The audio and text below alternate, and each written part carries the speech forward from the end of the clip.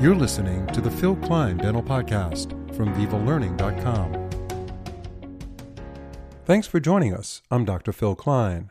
With all the emphasis in the news about climate change and environmental challenges, are there things we could do in our practice to minimize negative impacts on the environment? But we also have to keep in mind that protocols for becoming a green practice should not come at the expense of proper infection prevention control. To tell us more about balancing safety and environmental responsibility is our guest, Mary Govoni.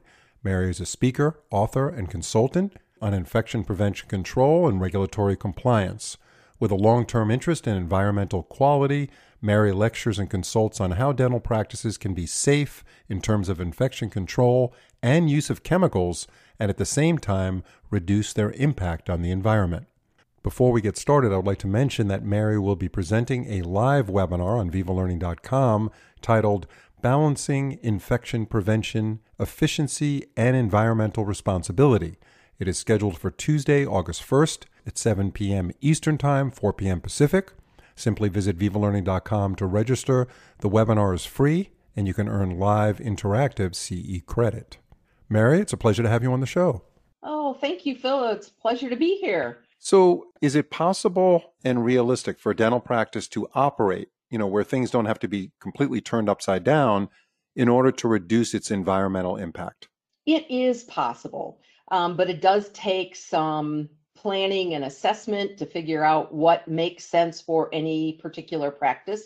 And in the beginning, it takes a little bit of extra work to figure out what to do, like how to recycle certain items and what can be recycled. But the biggest issue is that the doctor and the team have to all be committed to any type of environmental type activities, and they really need to become a part of their culture, so to speak, that they need to make a very dedicated effort to continue it. Otherwise, it's kind of a flash in the pan. Oh yeah, we tried it, it didn't work, and we stopped doing it. The team members have to buy into it, the doctor has to buy into it, and they have to believe it's worth doing as a good citizen of the earth, so to speak. Yeah, for sure. And, we have a lot of disposable products in dentistry. And I know we're going to talk about that later on in this podcast. A lot of that is for infection control. And a lot of these companies that sell these products promote these products based on the fact that they're single use. And, there's no regard for the environment there. But the question is, it's a trade-off, obviously. So how would a dental practice go about setting up a plan or program to become more environmentally responsible, as we call it, green, going forward? Well, as I said before, the team, first of all, has to be dedicated to making it happen because it does take some planning. So they need to make a commitment.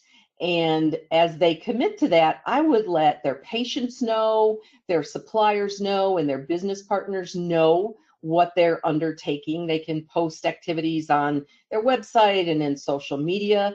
They need to look at, as part of the planning process, what is it possible to accomplish? That might mean they need a little bit of education on environmental issues and maybe some recycling. Find out what types of recycling are available. If it's not available at the office, then maybe some of the team members have to commit to taking things to a recycling center or take them home for curbside recycling if they have that. But they can also do things like conserve energy in the office.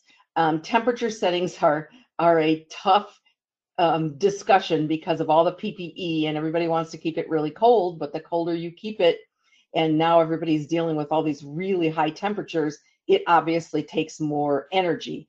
But looking at the possibility of things like motion activated light switches. My big push right now with all the people I work with is using less paper. So moving to electronic documentation for health histories and records and all those kinds of things. And use reusable items when it makes sense. We have a lot of technology that uses batteries. You can use rechargeable batteries. Many of the plastic items that we might use during treatment that become an infection control issue actually are heat sterilizable, or they could be immersed in a high-level disinfectant, what we used to call cold sterile, if you don't want to be throwing those items away after every patient. Use things that can be recycled as much as possible. Even things like adding plants to the office decor, because plants help to boost oxygen levels in the facility. And according to some NASA studies, they help reduce indoor air pollutants. And we use a lot of chemicals, so that could help. And then something as simple as recycling old electronics, but make sure that you do it in a HIPAA compliant way if it's a computer or a printer or something like that. Yeah. Have you found through your consulting work and your interaction with offices all around the country, did we have a green movement for a while and then it kind of lost its momentum? And Yes, yeah, we did. tell us about that real quick. What charged it up and what kind of ratcheted it down? Well, I think what charged it up was the work of a doctor in California who started an eco dental organization and was really very enthusiastic in doing that. And I don't know, I haven't touched bases with them recently to know what's actually happening. I know they had some reusable sterilization pouches and they were sold to another company that then discontinued them. So that would have been, I guess, a little bit disheartening, but yeah, it sort of lost steam. And I don't know whether it was because practices just really weren't that dedicated or found it too difficult to do it. I do know that ADOM, the Association of Dental Office Managers, does give an award every year to the greenest or the best green practice. So it hasn't totally lost steam. COVID probably overshadowed it for one thing, and we got all caught up in all of that craziness.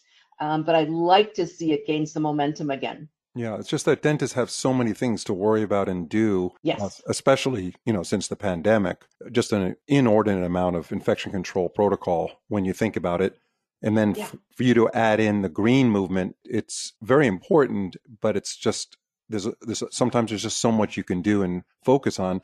Let's talk about disposable products. Like I mentioned earlier, that's a Yes. big part of dentistry. There's so Yeah. many, I mean, there's even disposable burrs now. Given that disposable products are so important in dentistry to help prevent cross-contamination, how can a practice reduce the number of these kinds of items that get sent to the landfill? That is such a great question. And what a practice really needs to do is look at how they run their practice. What are the types of disposable items they use and why? Are they disposed of because they have to be, like gloves and face masks? They're contaminated after use and they must be disposed of. Or could an item like a burr be cleaned and sterilized for reuse, make it safe for reuse? And the whole issue that's come about with disposable burrs has to do with the inability to adequately clean those and remove all the debris, be sure that you've removed all the debris in order to sterilize them. And many of the burr manufacturers don't have FDA cleared or FDA approved guidelines for reprocessing. So if I buy an XYZ brand burr and it doesn't come with FDA guidance on how to, from the manufacturer, on how to reprocess it, then technically it is disposable, and that's a whole other podcast.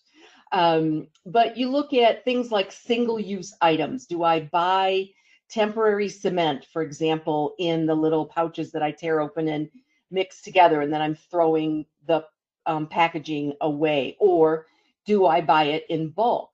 Well, if I buy it in bulk and save the packaging, then I've got to be very careful about making sure that the outside of those containers are disinfected after use because I touch them during treatment with my hands.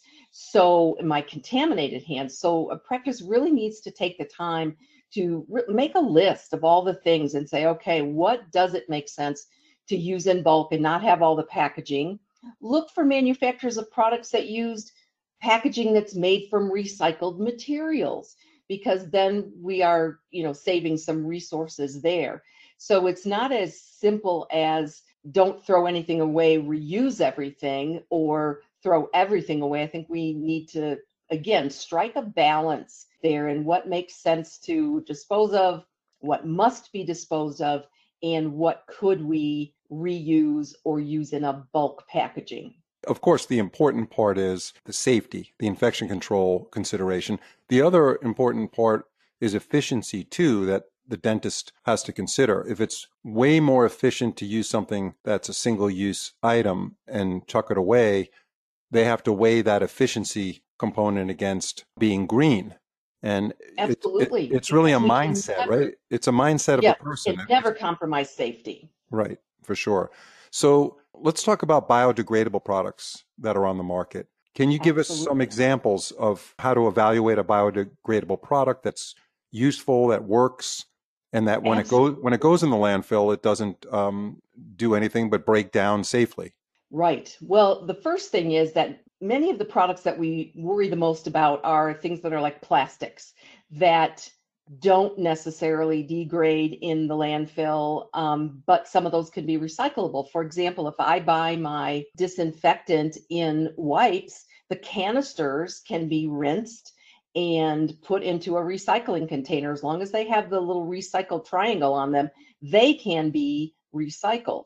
And any kind of packaging material that you perhaps get that items come in, whether it's a box for the product or the shipping materials. I know many of the suppliers have made a concerted effort to use less shipping materials and stop using things like those annoying styrofoam peanuts, and they use paper packaging and things that can all be recycled.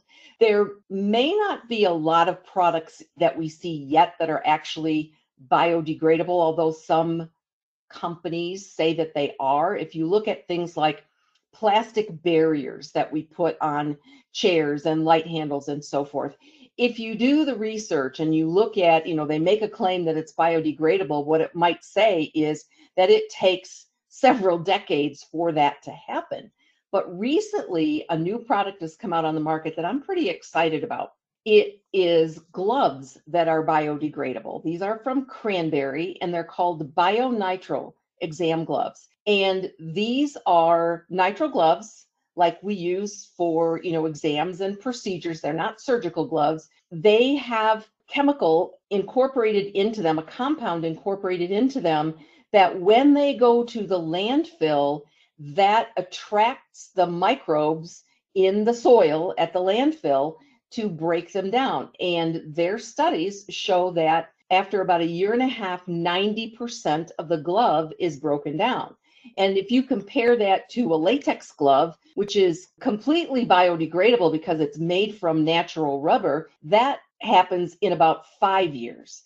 And then the other types of nitrile gloves that we typically use probably don't biodegrade at all, or certainly not in our lifetime. Those are the ones that will take decades. So I think this is a pretty cool, exciting innovation for those that want to be more environmentally responsible. And I would certainly encourage our listeners to go to cranberryusa.com and do some research about the gloves. I have tried them. They are very comfortable. They're flexible. You have good gripping texture on the gloves. So I think that could just be a great development for us in terms of being more environmentally responsible. Yeah, no, that sounds like a really cool innovation from Cranberry. And they are one of the leading companies in the space of gloves and infection control and prevention.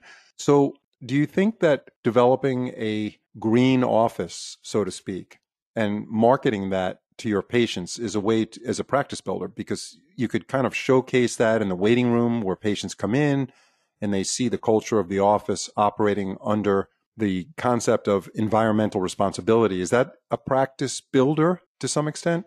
Oh, I think it's absolutely a practice builder. It's, as I said earlier, it's being a good citizen of the earth. Many of those patients recycle from home. They may recycle at their offices, and I think that shows good leadership in business on the part of the dental practice. And it will probably be a great conversation starter, but absolutely, I would let patients know through, again, social media and other types of communications with them, and let them know all the things that you do in order to be more responsible. Yeah, absolutely. Thank you very much, Mary. We really appreciate your time. We hope some of these offices consider this among all the many things they have to do in their practice to build it, and it's not an easy business to be in, dentistry for sure. But if they could work this into the system that they're running in their office and do that balancing act that you talk about, it helps them, it helps build their practice, and it's, of course, better for our planet. Thank you so much, Mary. Thank you. If you've been enjoying our podcast, we'd love to hear your thoughts and feedback by leaving a review on your favorite podcast platform, whether it's Spotify, Apple, Google, or any other platform you listen on. Leaving a review is a fantastic way to support us and help others discover our show.